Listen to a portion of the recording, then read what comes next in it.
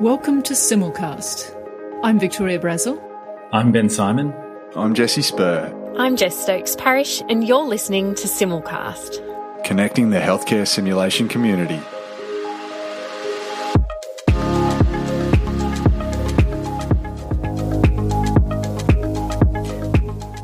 So welcome to our special holiday edition of the Simulcast Journal Club.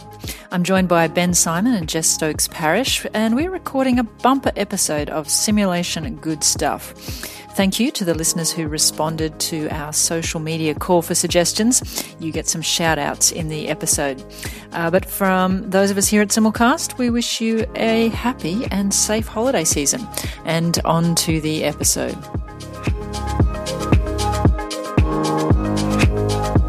And Ben, you're going to kick us off, I believe, telling us about some faculty development. That's right. So nominated by Deborah Nestel. So the article we're looking at is called It's Going to Change the Way We Train, Qualitative Evaluation of a Transformative Faculty Development Workshop. And it's by Carolyn Ong et al. And published in Perspectives in Medical Education. So this article is really a pretty deep dive into something that I think we sort of often neglect. So how faculty development for clinical educators actually works and what strategies and traits lead to meaningful improvements in educators.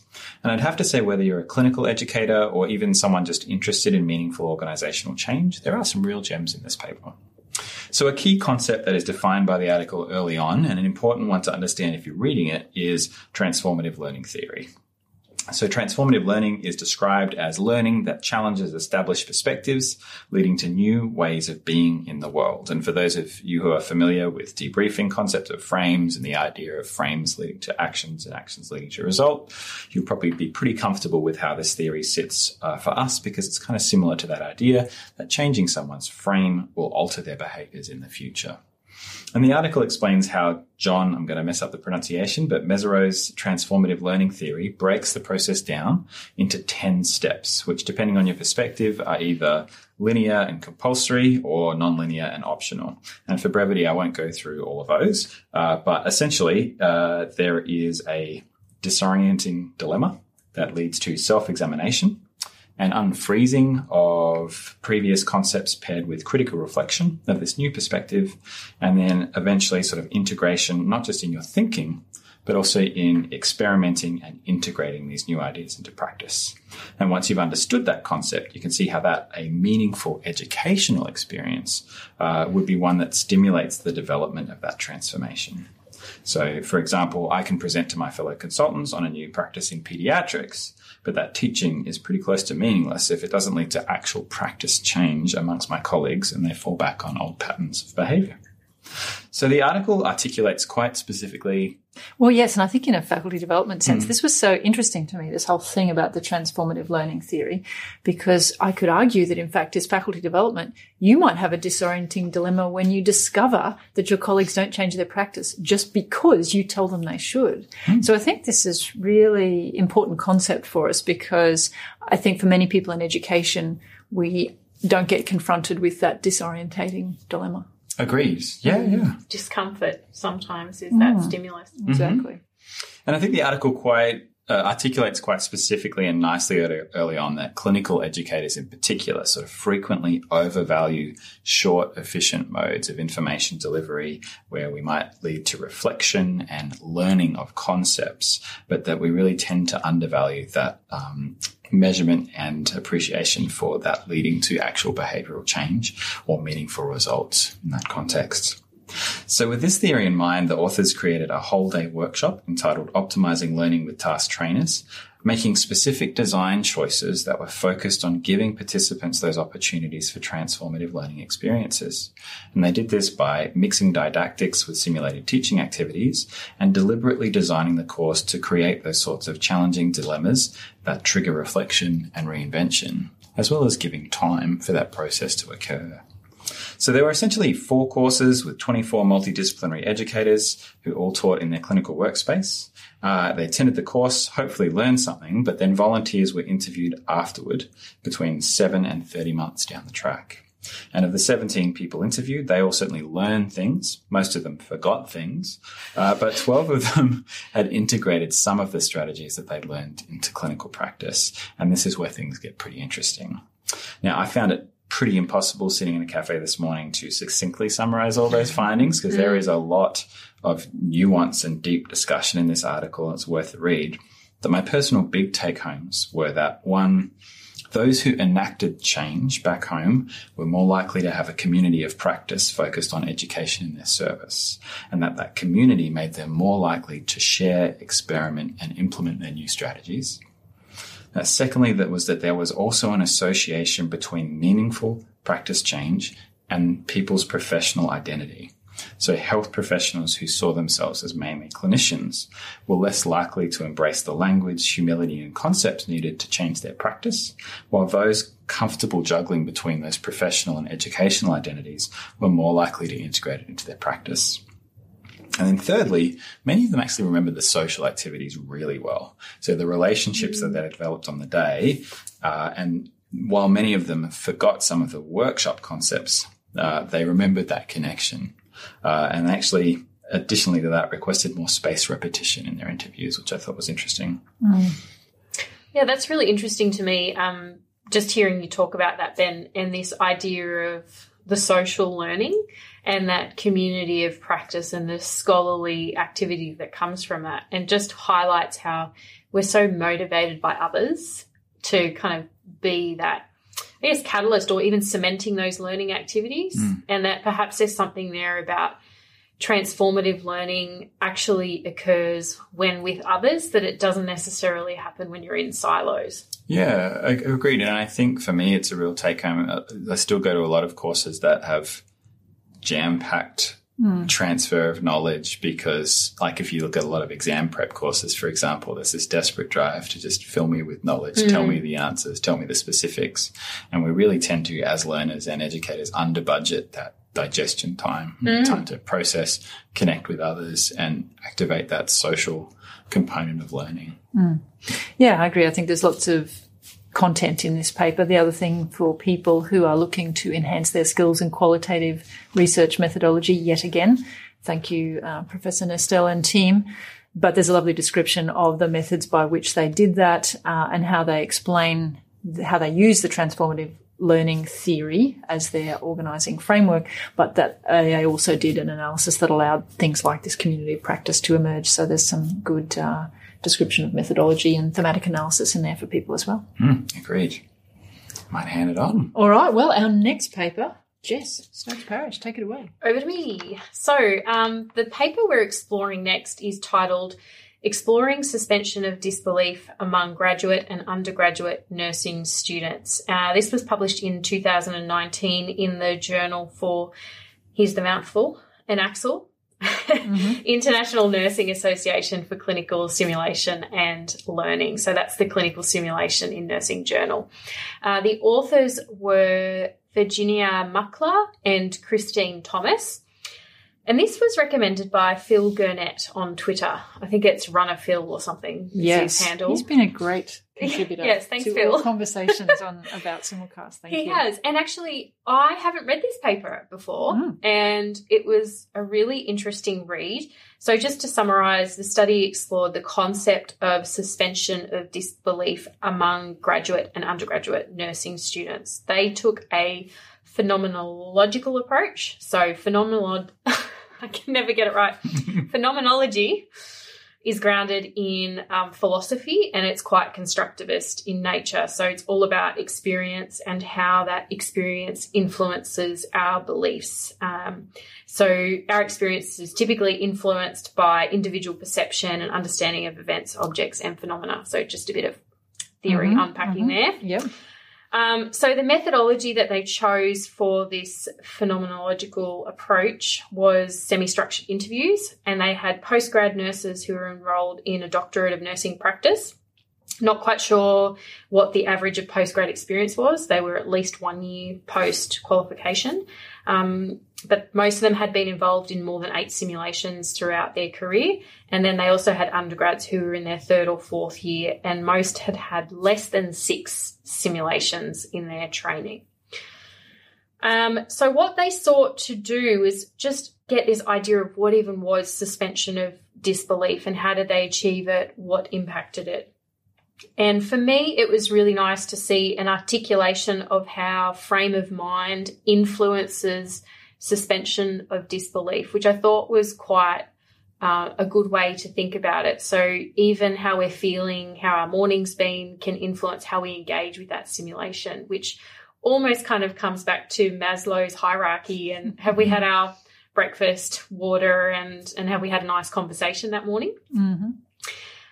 There's lots of overlap with work around engagement and some of the things that I saw even in my research around glitching in simulations, and that's something that's been seen in some Northern European work as well. So this idea of mismatch in scenario causing a glitch in their suspension of disbelief. So you're going along with it all right, and then something happens, like the microphone doesn't work, and then you go, hang on, it's not real. Yeah. And suddenly it jars you out of this whole engaged process. There wasn't a great deal of discussion about things like fidelity, although it was mentioned, and we know how contentious the F word is, and it's normally something that I try to steer clear of. And there was a little bit of discussion around realism and Diekman's theory of realism and all of that kind of thing. But I thought it was a bit of a missed opportunity to explore that a little bit more. Well, they called it environment, which I thought underestimated the breadth of what that was. Oh, yeah, totally. Yeah. And that's what I felt there was a real opportunity to really think about, well, what are some of the conceptual underpinnings, and is it realism, is it engagement, how do these things interplay? Now, considering that there isn't really a great deal of explicit work around suspension of disbelief in the simulation, in the healthcare simulation community, but there is quite a lot of work in the gaming literature. And so the authors in this paper raised this idea of time and flow, and that's actually really well established as a component of engagement and suspension of disbelief in gaming. And so this concept of there has to be a flow within that simulated game to remain immersed and engaged. And so I thought perhaps there's a bit of an opportunity there for the simulation community to explore the suspension of disbelief a little bit more and learn from other fields, that kind of cross-industry look. And I thought it's probably something we should think about exploring a bit more deeply as a podcast. I think she's saying play more games. Okay. But I agree with you. I think this is interesting. I mean, I've heard the term suspension of disbelief, but I even enjoyed their definition of that. The cognitive agreement the learner makes with themselves to overlook the unbelievable for the sake of learning. Yeah. So we see in the simulation literature, they often talk about that as the fiction contract.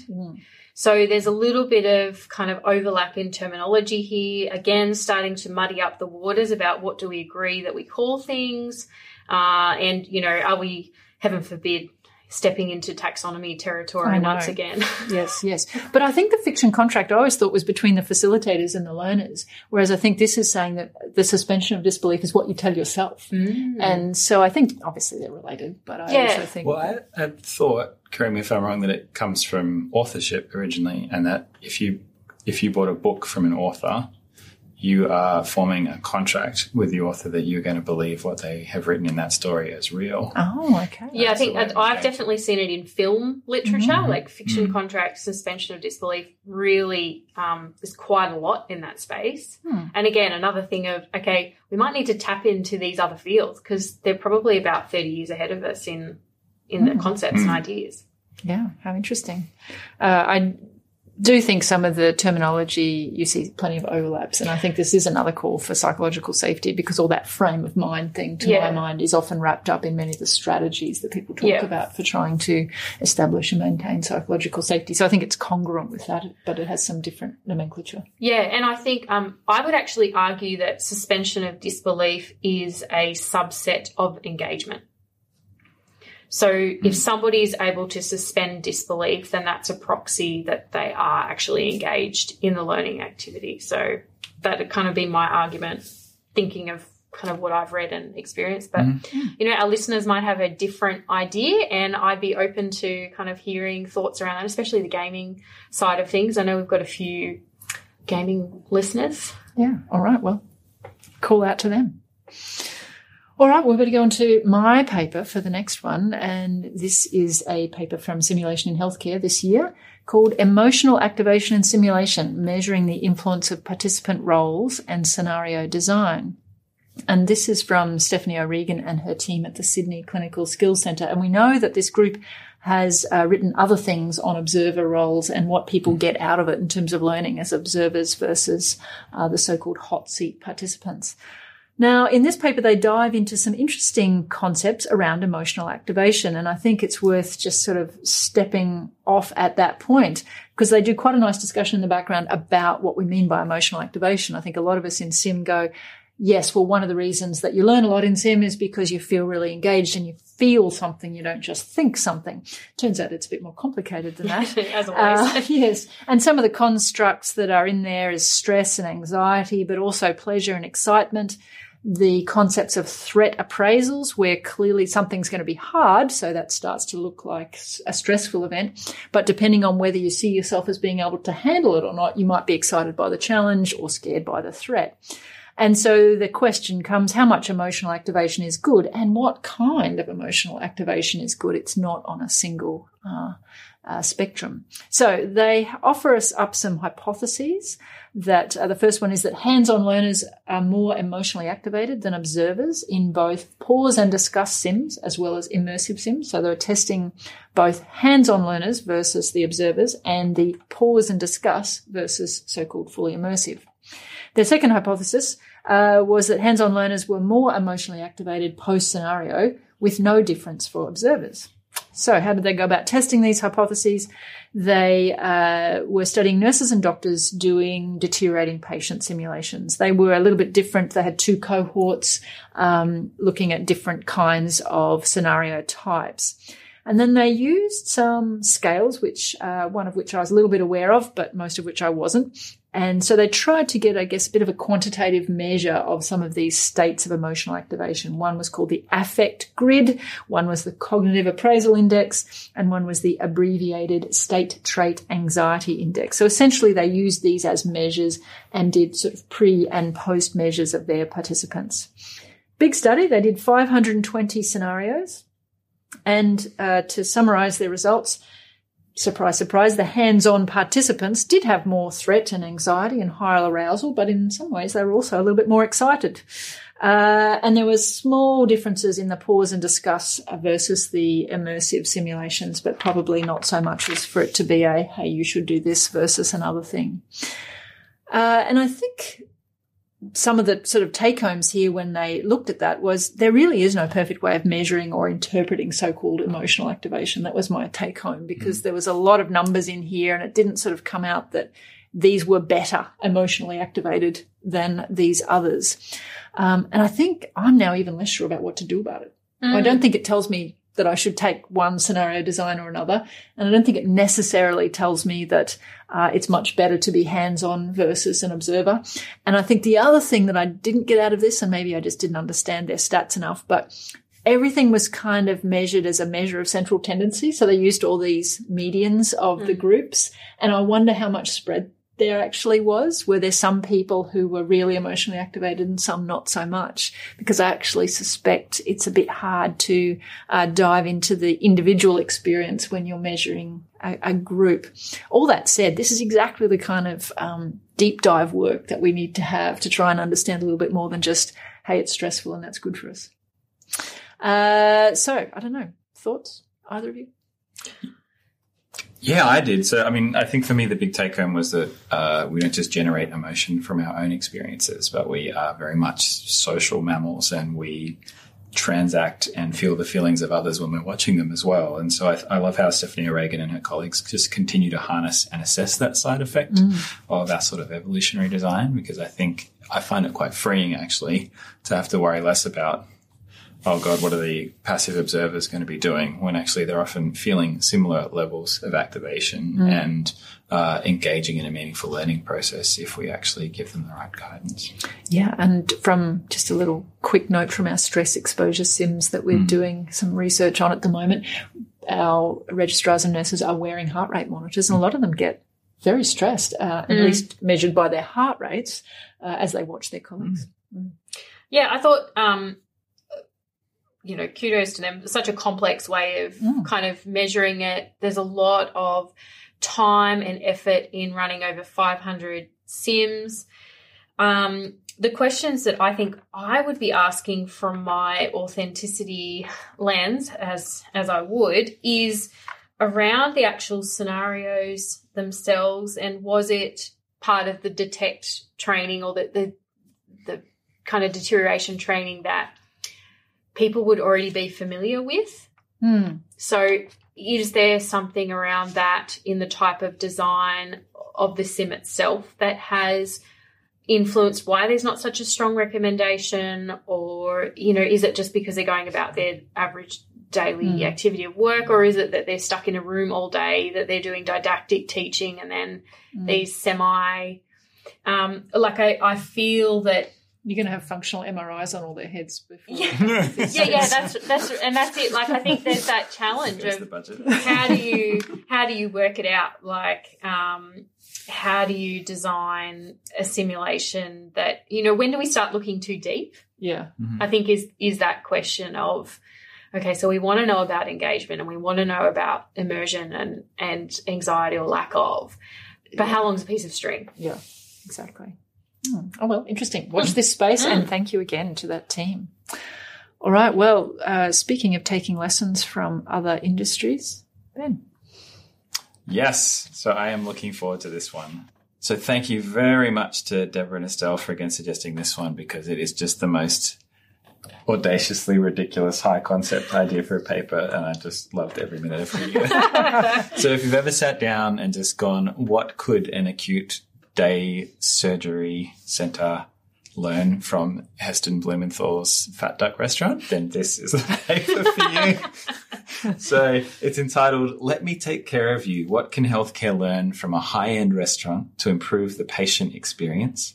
It's from the Journal of Communication and written by Terry Korkiakangas et al. And published in 2021. And this was just such a delightful read for me. And I do wonder whether the team running it just occasionally pinched themselves during the study and went, I can't believe we get to do this. So in essence, the article explores this proposed centrality of the patient experience within healthcare.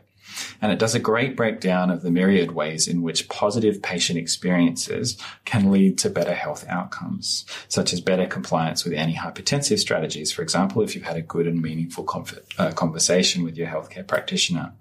But they also describe some of the drawbacks in the ways that we assess patient experience in healthcare. And the authors propose that there are lessons to be learned from other industries, which makes sense. And they provide examples from other types of industries that have formally adopted customer service training into their corporate models, such as Disney and things like that. And basically, they ask us, what could we learn from the food service industry? And in particular, sort of a finely curated, heavily customer service focused type experience, like going to the Fat Duck in 2018. And so with that sort of high concept comes a very delightfully patient-centered study where the authors all spend a day making field notes at the Fat Duck, which sounds just horrible, and then in the day surgery department of a major trauma center. And then they follow the staff as they both support consumers through those real-life experiences, and then designed a simulated experience where members of the public could experience a simulation of the welcome experience for both of those things, for both a simulated restaurant and a simulated day surgery center. And in each sim, staff from the real-life services played themselves for authenticity. And then there was a qualitative analysis of the themes that came up with people in their post-simulation discussions. But there was tragically no food in the sim. Seems to be rich. That's true. Doesn't seem aligned with healthcare either. There's always food around. That's right. You're talking about the hierarchy of needs, right? So what did they learn? Well, they learned 4 big themes, which makes sense. So participants wanted to be informed but not bombarded with information. That they valued conversation over interrogation. They valued being met as a person. And they identified that the environment itself is a form of communication. Now, much of this might not be a huge surprise, but there's a lot of lovely detail in the thematic analysis and in the quotes about what these things meant for people. So, hit consumers with too much information off the bat, and your welcome speech can be seen as inauthentic and prompt to tune out. People weren't great at recognizing that repeatedly being asked their name and date of birth in a healthcare setting was a quality and safety intervention, and they just kind of felt like nobody cared who they were. There was very clear appreciation when there was synchrony of verbal and non-verbal communication.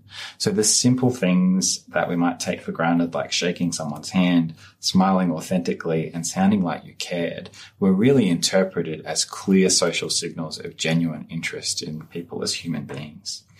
Similarly, if your words sounded inauthentic or you didn't follow up conversation with proportional interest if you're making small talk, then this could be seen as script-based and actually a barrier to engagement. And there's also a really lovely breakdown of this concept of being met as a person, which was subdivided into attunement, attentiveness, and personal touch. So attentiveness involved watching eye contact and getting a sense of whether someone's actually paying attention to you. Personal touch was about the contextualization of information and the way that that information was shared with the rest of the team. And attunement was about how sensitive to how participants might feel about the matters being discussed. And look, I love this study, and I was also somewhat exasperated by it a little bit because I felt like, I came to love it again by the time they came to their conclusions and acknowledged the limitations. But the thing that sort of frustrated me is it's not really a methods thing, but it just makes me jittery somewhat when we start drawing too many comparisons between a heavily corporate industry and a public healthcare system. Because even just reading some of the participant comments, there was sort of this direct line in the sand of our experience in a expensive restaurant should be the same as we would get when we're getting publicly funded surgery. And look, I think remember Yanni Geertsma at DFTB 18 talking about how when we start referring to patients as customers, we also start changing the dynamics of our service. Patients have needs that we should attend to, but customers are always right.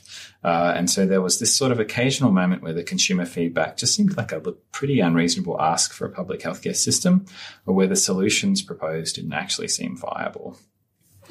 Yeah, I was having flashbacks of, saying, this is not a 5-star hotel in my nursing practice.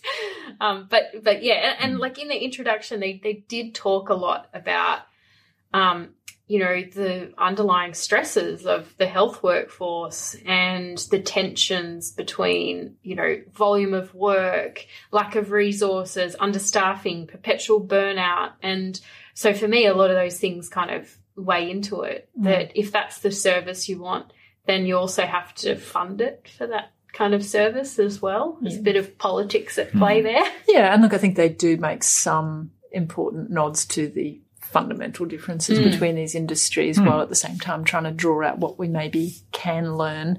And maybe we all just need a little bit of a reset every now and again when we start to feel a little bit cynical and that's right. and start blaming the patients for the work that we have to do. And so I think that's important. I was just going to point out this is Form for Roger Kneebone, who's the senior author on this paper. He actually has a podcast, and he's done a lot of work on learning from other professions and industries and businesses. And one of the famous ones he did was with tailors. And so he himself is a general practitioner and a surgeon, but he's done a lot of work with tailors and how they attune to threads and use their implements and those sorts of things as a comparison with surgery. So if people are interested, I will dig out the name of that podcast and put it in the links to the show, because he talks with a lot of people about this kind of concept of really learning from other fields. Yeah, and not too dissimilar to relational coordination stuff and the airline industry. And, there's many things that we can learn from each other as long as we've got that realist hat on, I think is the... Yeah, absolutely. Like I did get a bit triggered when the participants started suggesting they wanted pre-reading about their surgical experience sent out as someone who's... We know they won't read it. They won't read it. Yeah, so isn't it like 80% it's not actually a solution. Well, I mean, Ben, we didn't do our pre-reading before today. So, exactly. Yes. Fortunately, some of us did. Girly swats. Yeah. But at the end of the day, though, I did think this article really acknowledges that dichotomy well, and that whilst it still brings forward this really wonderful message, and that's that patients, families, and healthcare professionals all benefit when we take steps to humanise our healthcare. That sounds like a good note to finish on. All right. Well, Jess, you're going to talk about human roles terminology. Oh, this is a cracker of a paper. I thoroughly enjoyed reading it. And can I just give myself a pat on the back for selecting this paper? Well done. Well done. We will shout out to Jess. Yes. So this was published in 2020 in BMJ Stell and by Jill Senko et al. And it set out to explore the terminology used to describe human roles in simulation. Now, what did they mean by human roles? Really, they were trying to explore terminology such as standardized patient or simulated participant, but they also kind of got in a bit of a pickle when they started looking into the literature. There was such a broad range of terms. In fact, there was, in their literature review before deploying the survey, there was over 16 terms used to talk about human roles in simulation. Now, we'll get to that, but I'll just talk quickly about the literature and the methodology they used. So they used a literature review to inform a survey that they developed, and they deployed the survey electronically to get a sense of what's the global thoughts on this whole language. So they did well. They got 307 respondents. They were global respondents from across the world. However, they were predominantly US-based. So roughly 80% were US-based. So that probably has quite heavily influenced the results. The majority of respondents were academics, so almost 70%. So that also has probably really influenced it. And then the predominant profession was nursing. So 47% of the respondents were nurses. So most respondents were US nursing academics. It's probably the best summation of that. The results, so much chaos and confusion, as the title suggested. So as I mentioned, they found over 16 terms to talk about human roles in simulation, and there was a lot of overlap.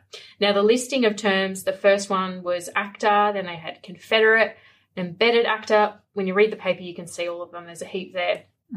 But there was a lot of overlap between even the use of, say, the word confederate versus simulated patient versus actor. Now, I don't know how you guys interpret the word confederate, but when I think of a confederate, I think of, say, you, Vic, playing the role of the doctor in the sim, pre-planned. You've got to plant cues with the students or the learner, the participant. Yeah, to help the scenario move along. To help it move along. That's my interpretation of confederate.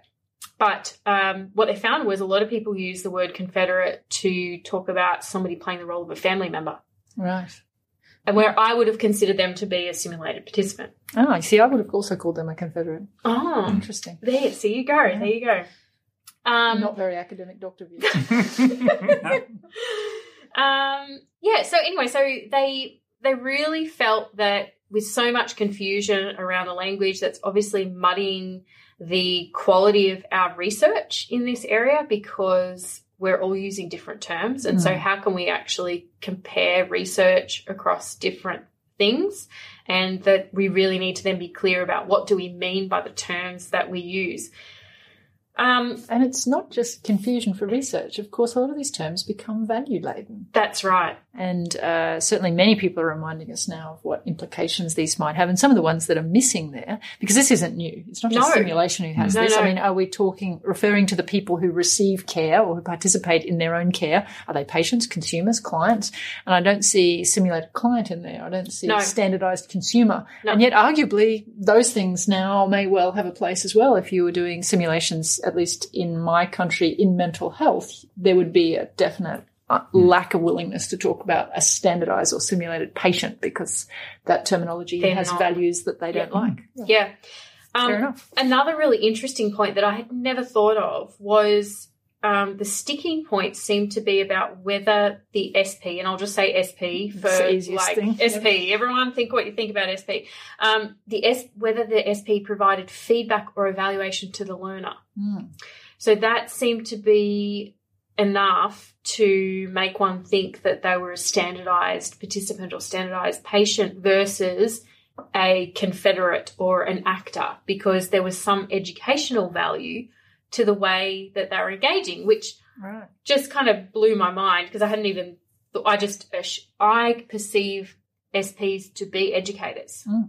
They have an certainly educational role in a simulation. Anyway, their conclusions were that there's a great deal of confusion. We can't get consensus.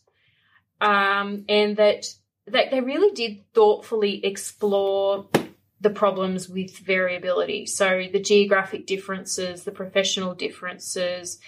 But they concluded that we should possibly use the Association for Standardised Patient Educators, that's ASPE with an E, that we should use that best practice guide to inform our practice. And they suggest the use of the term simulated participant, but with the caveat, but be careful because, finding a word that no one can agree on is probably not the best idea. And based on their stuff, a whole 19% of people thought that was a good idea. There was which is hardly consensus. There was no consensus whatsoever. So they concluded that, look, there was a lot of chaos, a lot of inconsistency, a lot of variability, but that does have direct impact on the way we design our sims, the way we converse with each other. Even our listeners, I'm sure, are going to be thinking of different things today when hearing this. And so they have put out a very strong suggestion that we really need to be thinking about that language a bit more clearly and hopefully find some sort of agreement so that we do have a level of, standardization. Yeah. What do you think, Ben? Is that just academics wanting to have a scholarly conversation, or do you think it has do you think it matters for people who are at the coalface doing sim? No, I do think it matters, and probably the challenge being it probably often doesn't matter for an individual service. Like you get that microculture, and so I think that's how it sort of evolves, that this just happens because it works for a subset of people who have their own rules. But then when it comes to our intersections and our ability to do research, I think is where the big impact is. Yeah, and I mean, just for, interest, so I'm the simulated participant lead here at Bond, and the old language is standardised patient. And what's really interesting to me is when you engage the SPs in conversation and you say, look, I'm not really sure that that's the right language, they really hold to the old language because that's my job title. And so they would. But I think perhaps what's missing here is the voice of the simulated participant. And maybe they're the ones that should be guiding some of this practice a little bit more. And what would they actually like to be called? What would they like to be called? Yeah.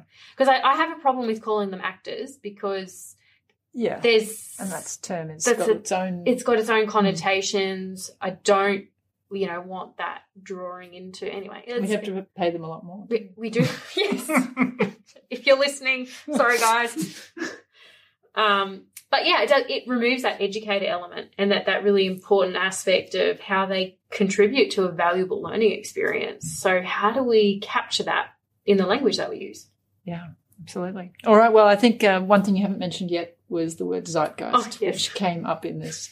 There was a story which they only got to right at the end, which was a bit of a shame, which is about how English became the language of science. And they called this the 1920 scientific community zeitgeist, because up until then, German, French and English were about similar, with still a few people talking Latin when they were publishing in scientific journals.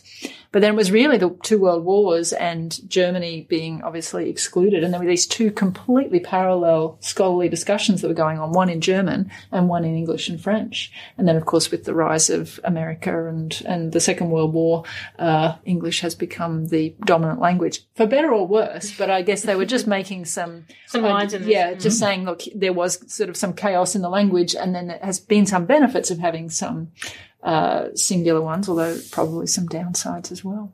Anyway, zeitgeist is always a good word to put in an article, I think, is the lesson there, Jess, and it's particularly good to bring it up.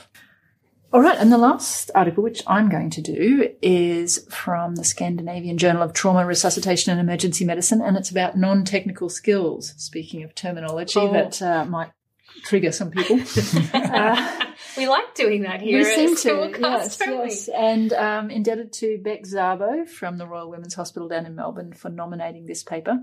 And the title of it is Examining Non-Technical Skills for Ad Hoc Resuscitation Teams, a Scoping Review and Taxonomy of Team-Related Concepts. And this is by Evans et al. And includes Lorelei Lingard as the final author.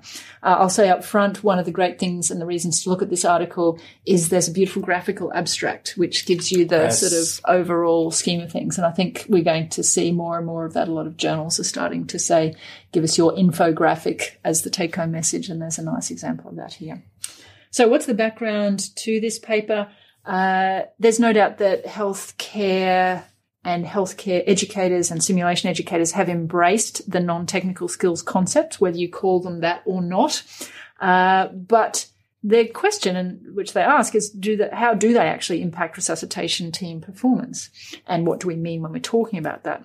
So they did a scoping review and tried to pull out articles that referred to these non-technical skills or a variety of other concepts that appeared to be embedded with those things. And so their scoping review consisted of 61 articles that they looked at, and of course they described their search strategy in there very effectively. And they did three things which were terms new to me. They did a descriptive analysis, which is probably mostly what we think about when we do a scoping review, which is you read all the articles and you try and sort of get together what are the key messages that come out of it. But they also did a coherence analysis and a citation network analysis. And as far as I can tell, what that means is they tried to see how well connected these papers were to each other. Were they citing each other? Did it seem like a conversation moved in one direction and then papers built on each other?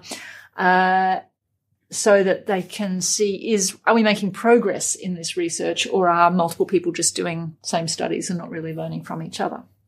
So what were their results? Well, the papers looked at what kind of teams were they talking about, and interestingly, they described 62% of them as multidisciplinary teams, and by that they meant different disciplines within medicine, and 74% of the teams that were looked at were interprofessional.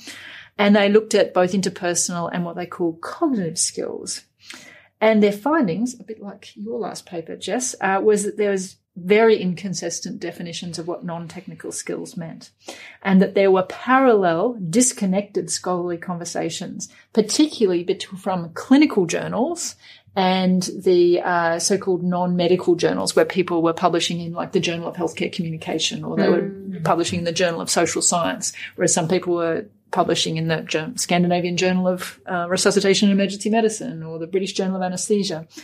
And they discovered in particular, and there was a lot in this paper, so I'm just picking out the highlights, but one particular thing they said was that people had very different ideas about the concepts of situational awareness and shared mental models, and they go to some lengths to really describe those things. And I'm just going to find the little paragraph that I'm going to read out because I think it just summarizes that so well.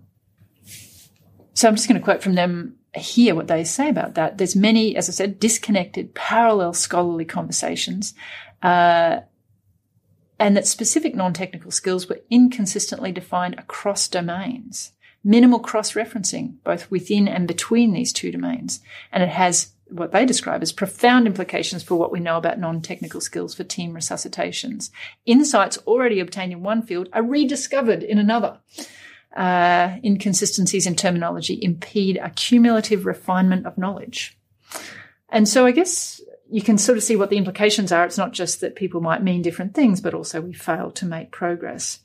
And so what they do as a result of that, and this is a pretty big and ambitious task for a paper, they say, well, instead of just pointing out the problem here, we're going to suggest a taxonomy that we think people should use. And it's quite long, and it's clearly designed as a taxonomy for researchers to use. It's not something that I'm going to be taking into a debrief and say, here's my taxonomy of teamwork, non-technical skills for you, nor do I think it's going to be a framework I would necessarily teach to either practitioners or even educators. But I can see the benefit if we are trying to, a bit like that previous paper, Jess, coalesce some fields.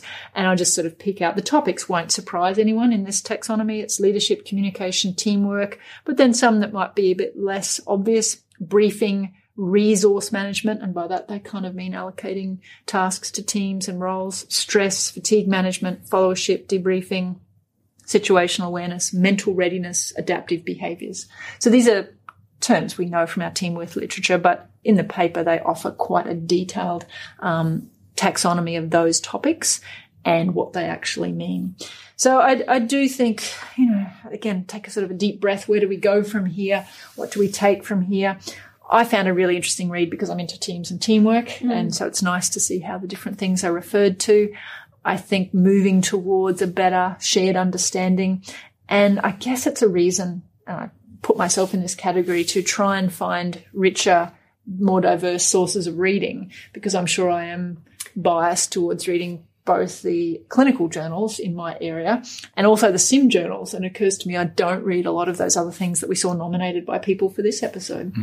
Yeah, I think it's a problem that we all come up against. It's very easy to become experts in our field and not look further.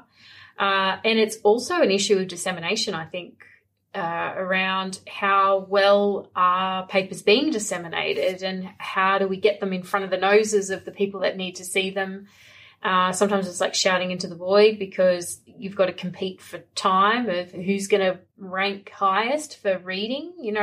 Lorelei Lingard will go, absolutely, heck yes, I'll be reading that. Yep. But if you're a little, first year PhD student that's starting out on this, then how do you for me, it's about that dissemination and getting more savvy with, and maybe having a little bit more responsibility about it, perhaps. And I think, like you've highlighted, the journals wanting infographics and things like that.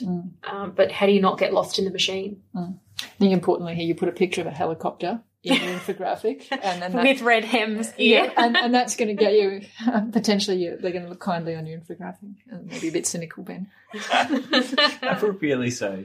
But I think for me, this what I enjoyed about this article is that it was at a deeper level of sophistication in terms of that terminology, but I still think particularly the sim community in general takes a role of teaching people how to team and continually role models a pretty unsophisticated level of knowledge about those finer breakdown points and instead just recites that closed loop communication and clear leadership thing.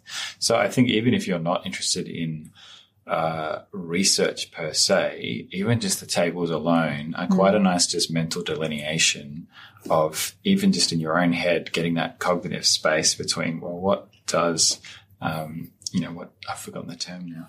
Situational awareness. Yeah, what does situational awareness actually mean? When I throw that term around willy-nilly all the time as you should be more situationally aware, that's not actually helpful. Let's dive into what this means and how can we actually impact change. Yeah, absolutely. Well, Ben, Jess, it's been a pleasure, of course. Yes. This is like the end of the year for the Simulcast Journal Club. It's been lovely. Any little particular gratitude reflections, Ben, on the year, or Jess? We got through it. Okay. The podcast or 2021? No, I was talking about the podcast. I think for me it's about the community. It's always about the community. It's the social connections, that opportunity to, and I think even coming back to that whole dissemination thing, like you guys helped me by finding things that are in your sphere that team training may not be my kind of major interest, but I hear about it because you're talking about it, Vic. And so I think for me it's that community aspect of belonging and sharing of knowledge and all those kind of nice things that make you feel warm and relaxed. Yeah. We're the microcosm of the teamwork science ourselves. Yeah. That's right. Yeah, and I think in terms of gratitude, certainly gratitude to our listeners for continuing to come along. It's been a lovely 5 years now, hasn't it? Yes. And gratitude to you, Vic. I think this has been, again, a lovely year of meeting every month and getting to connect and keeping me on my toes and making sure I'm still reading, and I'm very grateful for that. Yes, well, my pleasure, Ben. Right back at you. How about you, Vic? Yes, no, I also have gratitude for team assembled here and for listeners, and I think looking ahead, keen to make the most of that because I get a lot out of, again, having that deadline each month of having to do the papers. But I'm very pleased we've hopefully reached out as much as we can to those listeners, and we're keen to get input from them as well. So we'll keep on trying to do that. But in the meantime, thanks again, Simulcast listeners. We're inspired by you and we'll keep at it. Happy holidays. Absolutely. Happy holidays. All right. Very good. Thank you for listening to Simulcast.